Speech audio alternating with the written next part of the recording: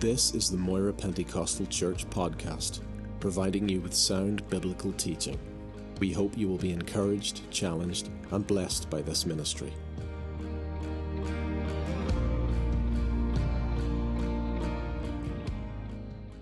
Matthew's Gospel, chapter 9, and if you could put a finger in Mark chapter 2 and Luke chapter 5. Just three little portions of Scripture we want to read to get us started tonight. So Matthew's Gospel, chapter 9, reading from verse 9. As Jesus passed from here, he saw a man named Matthew sitting at the tax office, and he said to him, "Follow me." So he arose and followed him. Now it happened as Jesus sat at the table in the house, that behold, many tax collectors and sinners came and sat down with him and his disciples. And when the Pharisees saw it, they said to his disciples, "Why does your teacher eat with tax collectors and sinners?" And when Jesus heard that, he said to them, "Those who are well have no need of a physician, but those who are sick. But go and learn what this means. I desire mercy and not sacrifice. For I did not call the righteous, but sinners to repentance." And then Mark's Gospel, chapter 2, verse 13. Then he went out again by the sea, and all the multitude came to him, and he taught them. And as he passed by, he saw Levi, the son of Alphaeus, sitting at the tax office. And he said to him, "Follow me." And he arose and followed him. It happened as he was dining in Levi's house, that many tax collectors and sinners also sat together with Jesus and his disciples, for there were many, and they followed him. And when the scribes and Pharisees saw him eating with the tax collectors and sinners, they said to his disciples, "How is it that he eats and drinks with tax collectors and sinners?" When Jesus heard it, he said to them, "Those who are well have no need of a physician, but those who are sick. I did not come to call the righteous, but sinners to repentance." And then Luke chapter 5.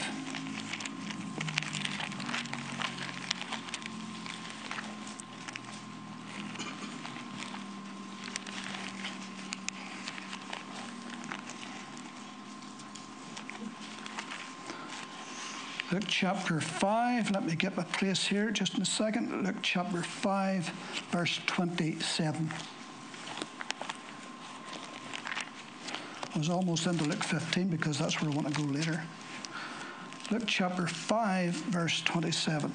After these things he went out and saw a tax collector named Levi sitting at the tax office. And he said to him, "Follow me." So he left all, rose up, and followed him. Then Levi gave him a great feast in his own house. And there were a great number of tax collectors and others who sat with them. And the scribes and the Pharisees complained against his disciples, saying, "Why do you eat and drink with tax collectors and sinners?" Jesus answered and said to them, "Those who are well have no need of a physician, but those who are sick. I have not come to call the righteous, but sinners to repentance." Now, this evening we want to look here at the life of Matthew, one of the Lord's apostles. And he is mentioned 8 times in Scripture. 4 times he's listed simply with the 12 in those lists that we have read several times. But 4 times it mentions his conversion and his call. Now, we see already that Matthew has 2 names in Scripture, Matthew and Levi. 3 times he is called Levi, which is probably his Jewish name. He came from the tribe of Levi. Matthew, we're not sure how he got that name, although he calls himself that. Could be he was given that by Jesus himself. Simon was given the name Peter. We don't know for sure, but certainly he used the name Matthew. Also, in Mark 2:14, he is called Matthew, the son of Alphaeus. Now, James the Less, that we haven't spoken about yet, but we will soon, his father was also called Alphaeus. And that led some to believe that perhaps these two were brothers, but we have no conclusive evidence at all in Scripture that they were. Alphaeus was quite a popular name. And so that's probably all that was. And so there's nothing to support that idea, although there was brothers within the 12 apostles, James and John, Peter and Andrew, but nothing to support that these two would be. Little is recorded in Matthew about Matthew in Scripture, other than his conversion and his call by Jesus. However, what is recorded is very enlightening. Now, before we get into talking about Matthew specifically, I want to broaden a little bit of something I just briefly mentioned this morning regarding the climate culturally and politically and socially and religiously in the days that Jesus and his disciples were on the earth. Now, it was a divided nation. And when I say divided, when I say the country is divided, I'm not talking about how it was originally divided whenever Solomon, after he reigned, then the nation was divided in two. And the 10 northern tribes, which became called Israel, and then there was the 2 southern tribes, Judah and Benjamin. So I'm not talking about that. I'm talking about in Jesus' day. Not in Solomon's time, but in Jesus' day, the division was basically cultural and social and political, economical, religious, and so forth. And so that's what the divisions were. And in the north, then, you had Galilee. That was the province of Galilee. And in the south was the province of Judea, the province of Judea. And in between, we told you the other week, was the Samaritans. That's where they lived. And so there was great animosity.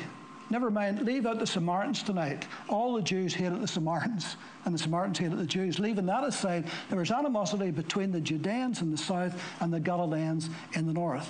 The Judeans in the south, they were much more cultured, and they were more affluent, and they had a lot more money, and by and large were more educated.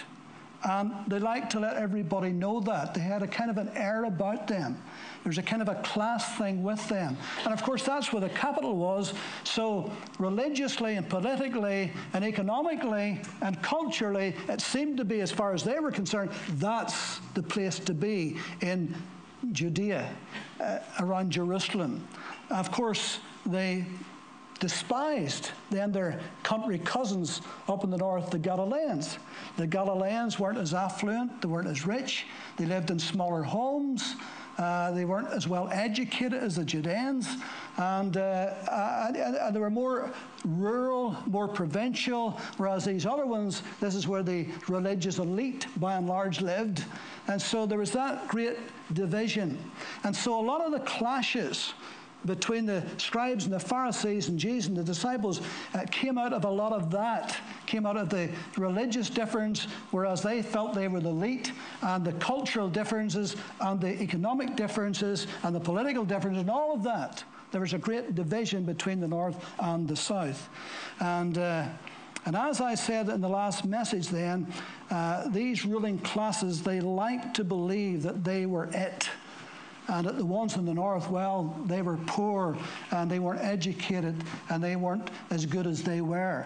And isn't it interesting that Jesus chose all of his disciples, with one exception, Judas, all came from the Galilee region, not from Judea, not from the religious elite, but from the ordinary fishermen and the ordinary people of the day, the ordinary man on the street, as it were. That's whom Jesus chose to be his disciples. And so whenever these religious elite, when they got the chance to attack Jesus and his disciples, they would do it at every opportunity. And of course, Jesus despised their phoniness. He despised their hypocrisy, and he was always challenging that and always saying that and calling them children of the devil. Imagine calling people that. Well, Jesus did. You're of your father, the devil, he said, and all the things we talked about this morning. And so, apart from Judas Iscariot, all the ones he chose were Galileans. Now, he himself, although was born in Bethlehem, which is in Judea, and I inadvertently said Galilee this morning, but he was born in Bethlehem, which is in Judea, and yet he chose to live 30 years of his life in Nazareth, and he chose his headquarters for his ministry in the last 3 years of his life to be in Capernaum, which was all in the Galilee region. And all of his disciples, except Judas, was chosen from that era. And so that shows us something about Christ and about God, how he goes to the outcast and the underdog and those that are despised. And he hates phoniness and hypocrisy and pride and all the stuff that was coming from the southern lot. And Jesus, of course, himself was a carpenter, had a job, a carpenter, and made things with his hands. So these scribes and Pharisees, they despised these apostles, these disciples and Jesus, because they came from the backwaters of their country, from Galilee. And right from the very beginning of Jesus' ministry, the religious crowd were against him. And they followed him around and tried to pick holes in everything he said and everything he did. But nevertheless, Jesus was gathered around him, all of those disciples. These are the ones, these religious elite, these are the ones that were baying for his blood. These are the ones who eventually sent him to the cross and got him crucified. These were the ones who hated everything he said and everything he stood for and everything he did, even his miracles. Imagine after raising Lazarus from the dead, he'd been dead 4 days, and Jesus raised him from that tomb. And you would think that they would be glad and rejoice at that, but no. In fact, they wanted to kill Jesus, and they consented together to put Lazarus to death also. That was how much they hated Jesus and how much animosity they had towards him, that even though they couldn't deny a great miracle was done, they still wanted to wipe it and to do away with Jesus. That's how bad things were. And so that was the conditions, that was the climate that Jesus and his disciples had to endure as they went about doing the works of God. And it says that Matthew was a tax collector, or a publican, as it says often in different translations. And the Latin word publicanus means a collector of Roman taxes. Nothing to do with somebody who owns a bar, as we would think a publican today. A collector of Roman taxes. Now, this was probably the most despised profession in Israel for a Jew to have. I mean, this was absolutely the worst. I think the only worse thing than that would be a swineherder if you're a Jew. I mean, this was the lowest of the low. They would be absolutely despised because they would be collecting taxes of the occupying forces and lining their own pockets into the bargain against their own people. So you can imagine that they would absolutely be hated by all Jews, never mind the religious ones. And Rome had every country they dominated, they collected taxes. If it lived and breathed and moved, they taxed it. It's a bit like our government today. If you live and breathe and move, they'll tax you. In fact, if you stop living and breathing and moving, they'll still tax you. It's called death duties. Imagine taxing you after you're dead, but they do. But the Romans did this. And so they employed local people to do it. And each tax collector, there was so much of a percentage that Rome got. But anything above that the tax collector got, he could keep it. And Rome really didn't care. They really didn't care how you got it, as long as they got their whack. And if you were able to get more than that through threatening or manipulation or lying or cheating, well, that's up to you. You can line your pockets. And so you can see why tax collectors were absolutely hated and despised by everybody in Israel. And so we see here that he was a tax collector, but not just any tax collector. There was 2 different types of tax collectors. There was those who would collect like income taxes and poll taxes and things like that.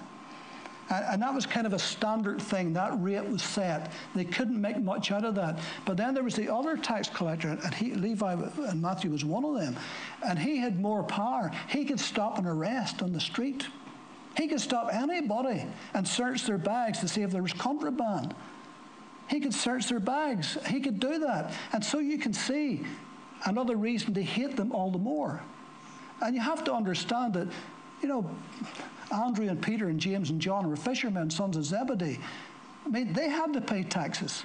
And in all probability, because they're all in Capernaum, probably were paying them to Matthew, to Levi. And so he was well known. He was a big tax collector. He had his custom house where people would come to him and he would go to people. And so the fishermen, when they had their quotas of fish, they were taxed on that. Everything was taxed. And I told you this morning that there was a trade route between Damascus through Capernaum all the way to Jerusalem.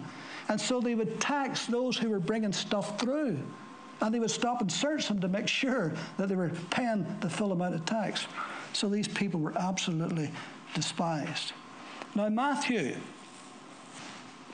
he would have been quite articulate. Certainly could speak Aramaic. Jesus spoke Aramaic. He probably could speak Greek. And certainly he would know the Latin of the Romans. And so he was quite clever, this Levi, this Matthew. And he was good at figures and numbers. I mean, he would keep meticulous records, and he had to for the Roman authorities. So he would know how to do the books, but he'd know how to cook the books as well, to skim off the top to line his own pockets. And he'd become very rich. I mean, he had a big, big house. When you see how many came to his house. And so he had grown very, very rich into the bargain. Another reason why they were despising him. There were 3 main cities where collection of taxes was done: Caesarea, Jericho, and Capernaum. You remember Zacchaeus? He was the chief tax collector in Jericho. Remember the wee man who climbed up the tree to see Jesus? I wonder, was it because he had heard that Matthew, the tax collector in Capernaum, had got saved and was following Jesus? I wonder, did he hear that? I'm sure he did. Because whenever he went to follow Jesus, Matthew, then it would be the talk of the whole town. That would be the talk of the whole region. That this tax collector gave everything up. All the scams and all the cons and all the cheating and all the skimming. He gave all of that up to follow Jesus. And the word must have went around all the tax collectors, even as far as Jericho. And probably when Zacchaeus heard that, he thought, boy, this Jesus must be something. I'm going to have to see him. I'm going to have to see what he's about. And he climbed up the tree. And you remember how Jesus stopped and said, Zacchaeus, come down. Today, I want to abide in your house.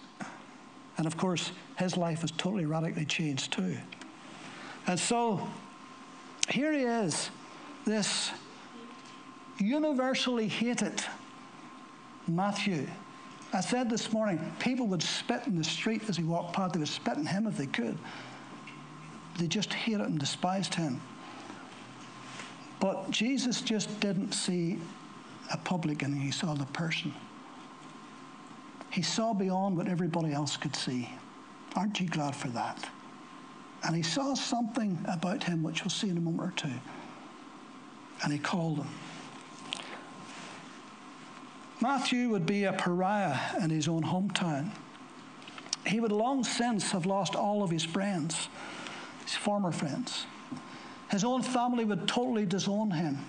He would be an embarrassment to his family and to his town. I mean, this was a shame. This was a stigma for his family to endure, because Matthew was a Levite. And as a Levite, Levites were those who were called to assist in the maintenance of holy things. They helped the priests. And Levites had a very special privilege within Israel. And he would be born into a godly family. And from a little boy, he would have known the scriptures. He would have learned them at his mother's knee. And he would have went to the synagogue. And he knew the scriptures and probably could recite chapter after chapter after chapter, because they would do that. And as a Levite, he'd have been a worshipper. But somewhere along the line, and we don't know how or when, but somewhere along the line, something began to change in his thinking. Now, Levites were not allowed to own land. They weren't like the other tribes who had lands attributed to them. The Levites couldn't do that. They were to be spread out throughout the whole land, and God gave them cities. Now, we're talking about city. I mean, if you're in America, they talk about a city, and that city may have 20 people in it. You know what I mean? It could be just a village. So when the Bible talks about cities, it doesn't necessarily mean big things. So they were given cities. And there were 6 of those cities, was called cities of refuge, where people who were in trouble could run to get a fair hearing, other than just be killed because of what they'd done. They needed somebody to give them a fair hearing. So there were 6 cities that were spread out throughout the whole land. So the Levites didn't have any land. In fact, they were dependent on the most part from tithes and offerings of all the other tribes to give to them. So maybe at some point in young Levi's life, because they're all young men, maybe at some point he thought to himself, do you know what? I don't want to live in poverty all my life. I want to make some money. I want to make some money. And there's one way I can definitely make money in this country right now, and that is being a taxman for the Romans. Because I know there's money to be made at that. And so he sold his soul to the god of Mammon. For whatever reason, he sold out his heritage, his spirituality, his great privilege in life for money. And boy, he got money. Maybe he wanted to have the big house on the hill, and he ended up with the big house on the hill, but at the cost of his own conscience and his own soul.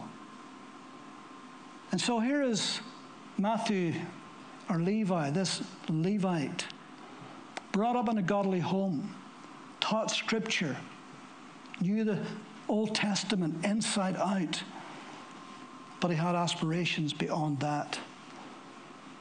You know, I think of different singers over the years.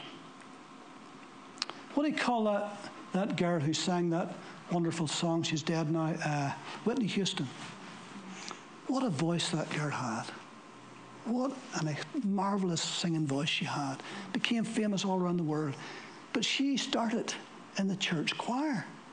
She started in church. That's where she sang. And what happened in the end? She died an awful death. She got dazzled with this world. And she traded that heritage, that godly heritage she had, to sing to this world in Vanity Fair. And in the end, it destroyed her whole life. Completely destroyed her life and her daughter's life. And so here is Matthew.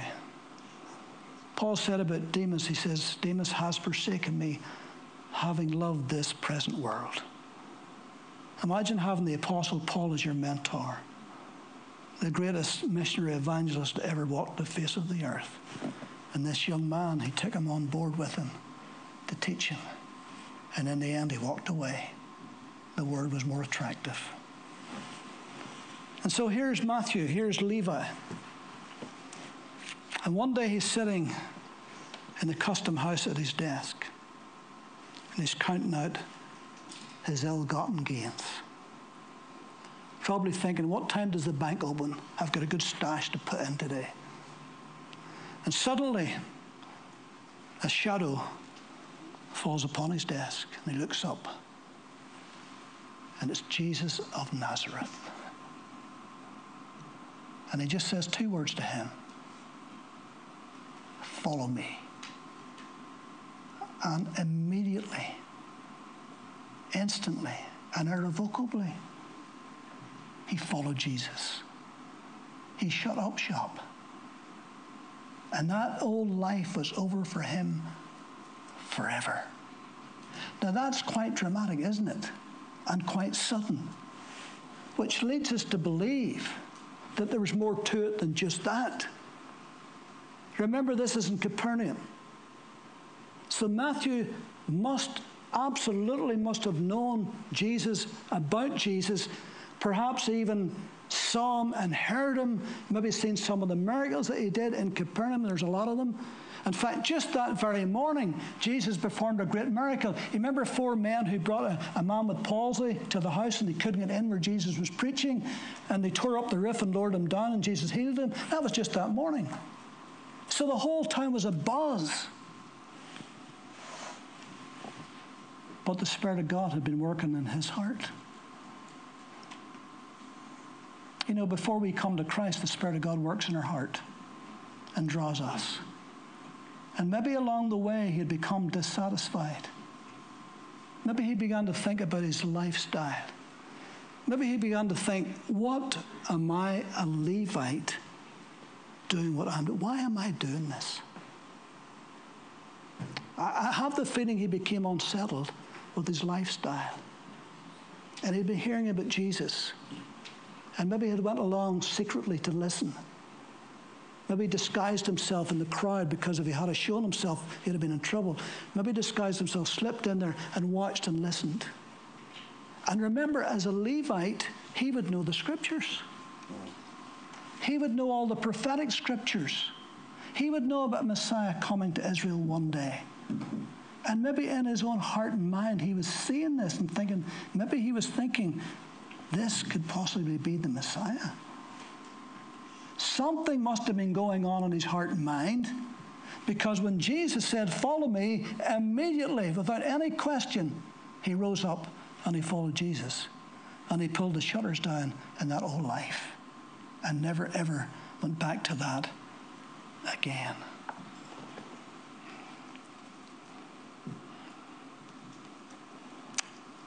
I think that something probably Jesus said that he heard one day maybe pierced his backslidden heart, and he maybe couldn't get away from it. The work had been done in his heart before Jesus even said that. The conviction had already set in. And by the time Jesus came along, he was ready. He had been thinking about it. But now was the time to act. Now was the time to do something. And so what does he do? He closes the business down.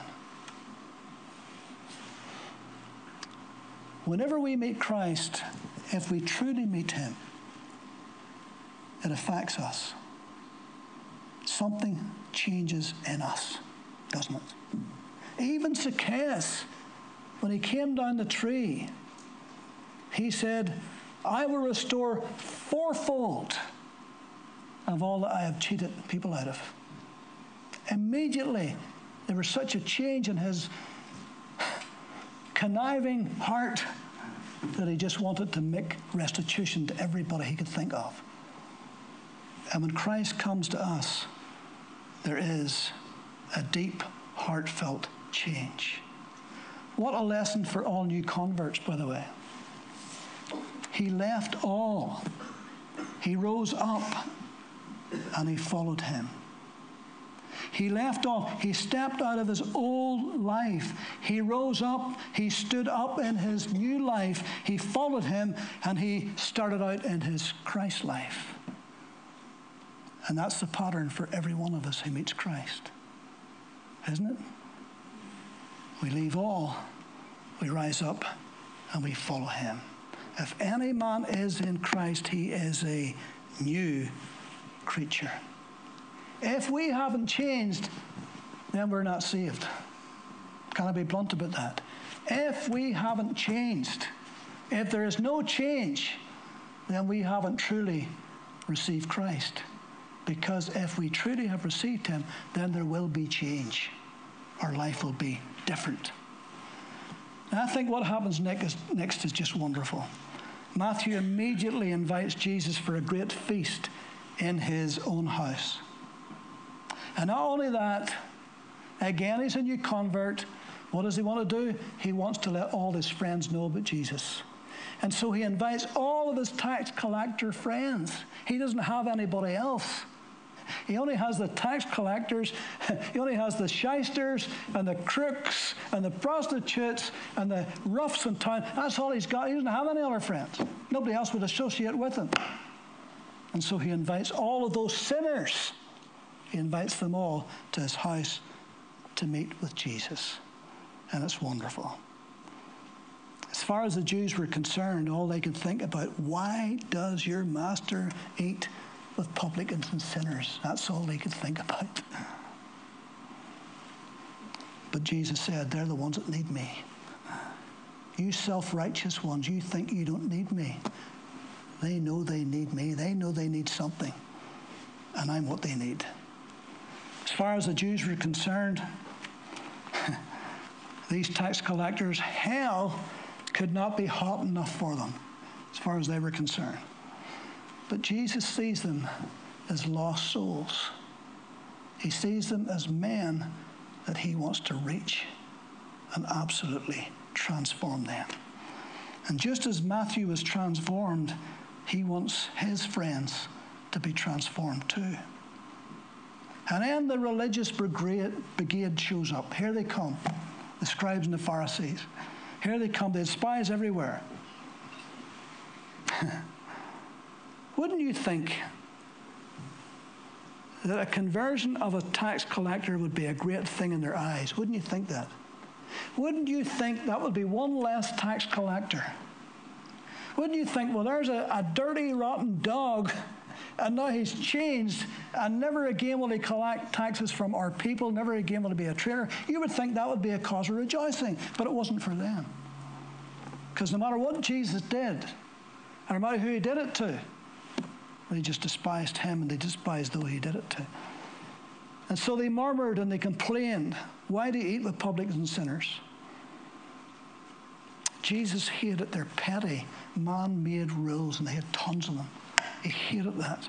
He hated all that religiosity that didn't do men any good. He says, you bind burdens upon men that they can't even bear, and you don't lift one finger to help them. He says, you're a bunch of hypocrites. You remember the parable he told about the Pharisee and the tax collector in the temple? Now you see, a tax collector wasn't allowed into the synagogue. He was barred from the synagogue. In fact, he couldn't even go to court as a witness. That's how much they were despised. But they could go to the temple, but only as far as the court of the Gentiles. They couldn't go any further than that. They couldn't even go into the court of the men of Israel.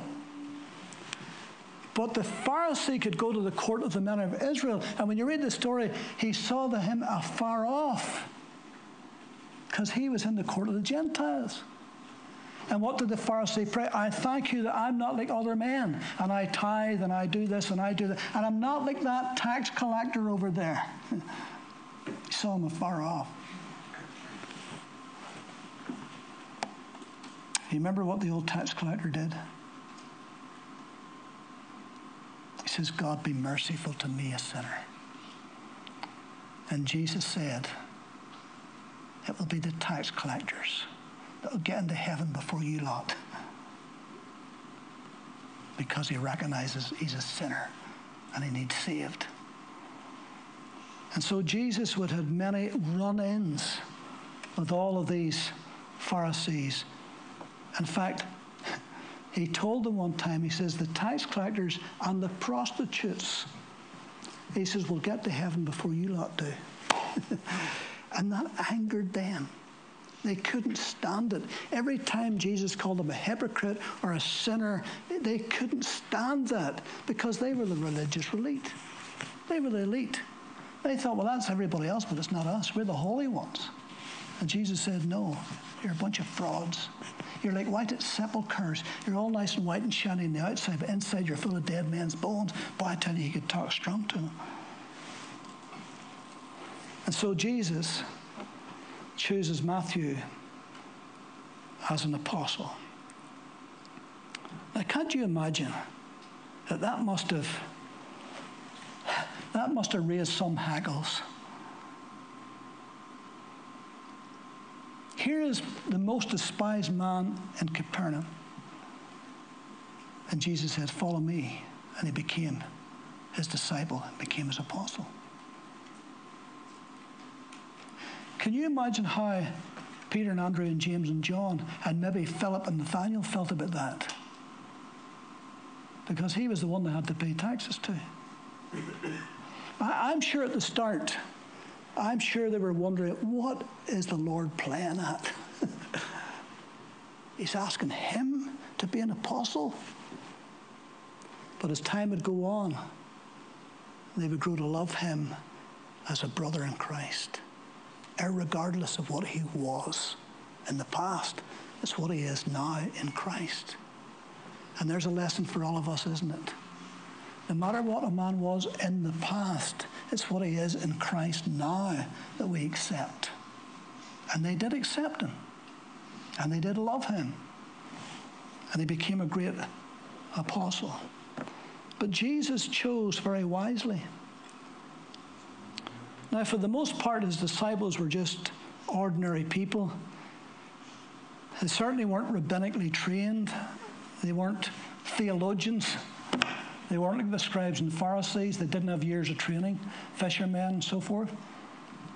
In fact, that's the argument against them, was that they were ignorant and unlearned men, meaning they hadn't been rabbinically trained. They hadn't gone to Bible school. But Jesus chose them.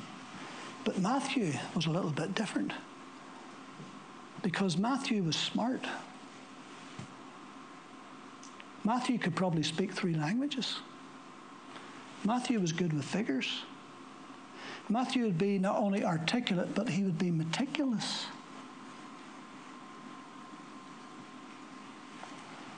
Not only that, he was a Levite, which meant he had a tremendous reservoir of knowledge of the Scriptures, the Old Testament Scriptures.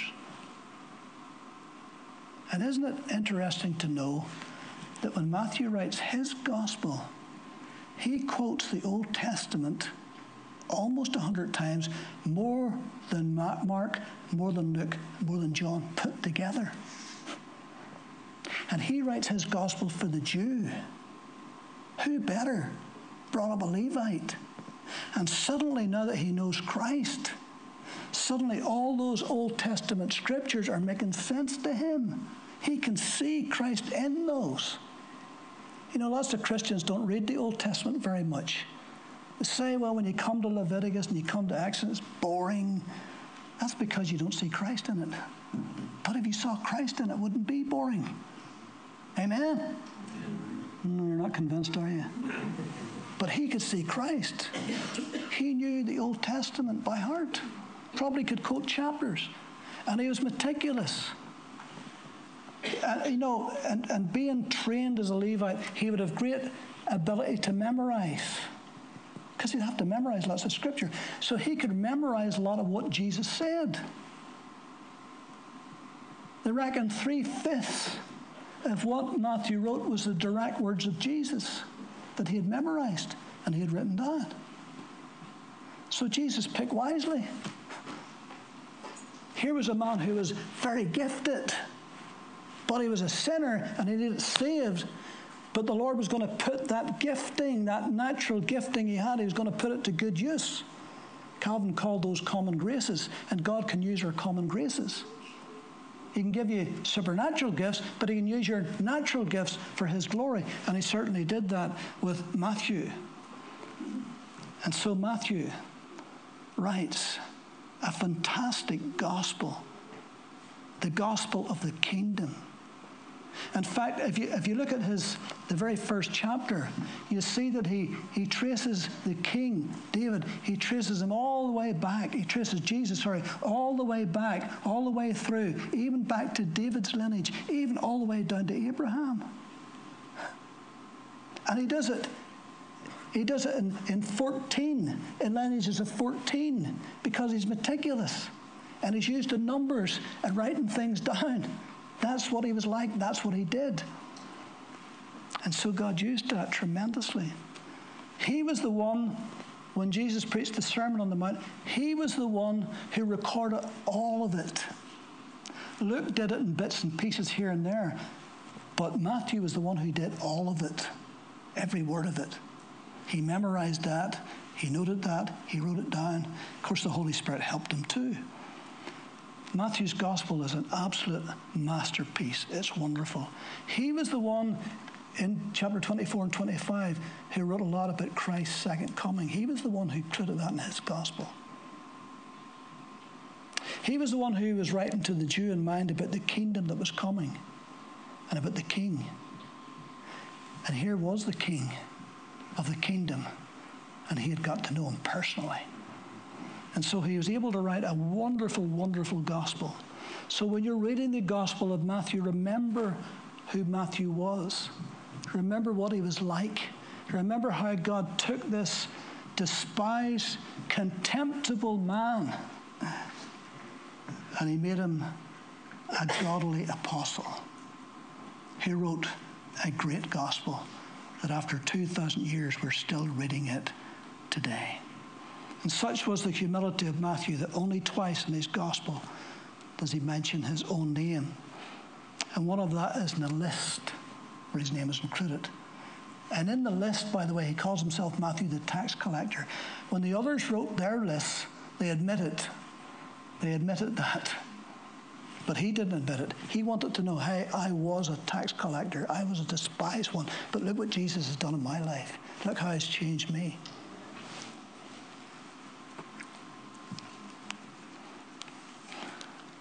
Really, that's all we know about Matthew. That's all the Scripture records of him.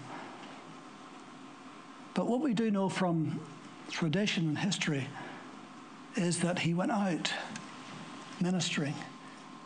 Tradition says he sought out Jews wherever he could find them and ministered and brought the truth of Christ to them. Tradition also says that he was burned alive at a stake, either Ethiopia or in Persia. All these apostles died as martyrs. John was the only one, he was a living martyr. He was the only one who lived out a natural life. The rest of them all laid down their lives for Christ and for his kingdom and his gospel. And so there we have Matthew. And don't you see that every single one of them is different? There's not two of them alike. Different in temperament, different in talent, different in ability, different in style. Every one of them is different. And so that encourages us as believers. We're all different, aren't we? But God can take each one of us individually and use us individually, and he can bring us together corporately and use us for his kingdom. Amen? Amen. So do not despair. You look at your life and say, well, what have I got to offer? You're saved. You're born again of God's Spirit. You're available. You can share. You can speak of Christ. If that's all you ever do, that will be wonderful. You'll affect somebody, and you might just bring somebody to Christ. Come, see him, introduce people to Jesus. Amen? Lord, we give you thanks for your precious word. And we thank you for those men that you called and how you used them in a marvelous, marvelous way. And Lord, as we read their stories and as we read their gospels, some of them, Lord, we are encouraged personally. Lord, that you would take us individually with all of our weaknesses, Lord, with all of our foolishness at times. And yet, in spite of all of that, you work away at us and you mold us and you shape us into your image, into what you want us to be for your honor and glory. So, Lord, tonight we say, take us and use us whatever way you choose to do. And Lord, may we be a true reflection of the glory of God in our lives to other people. In Jesus' name, amen.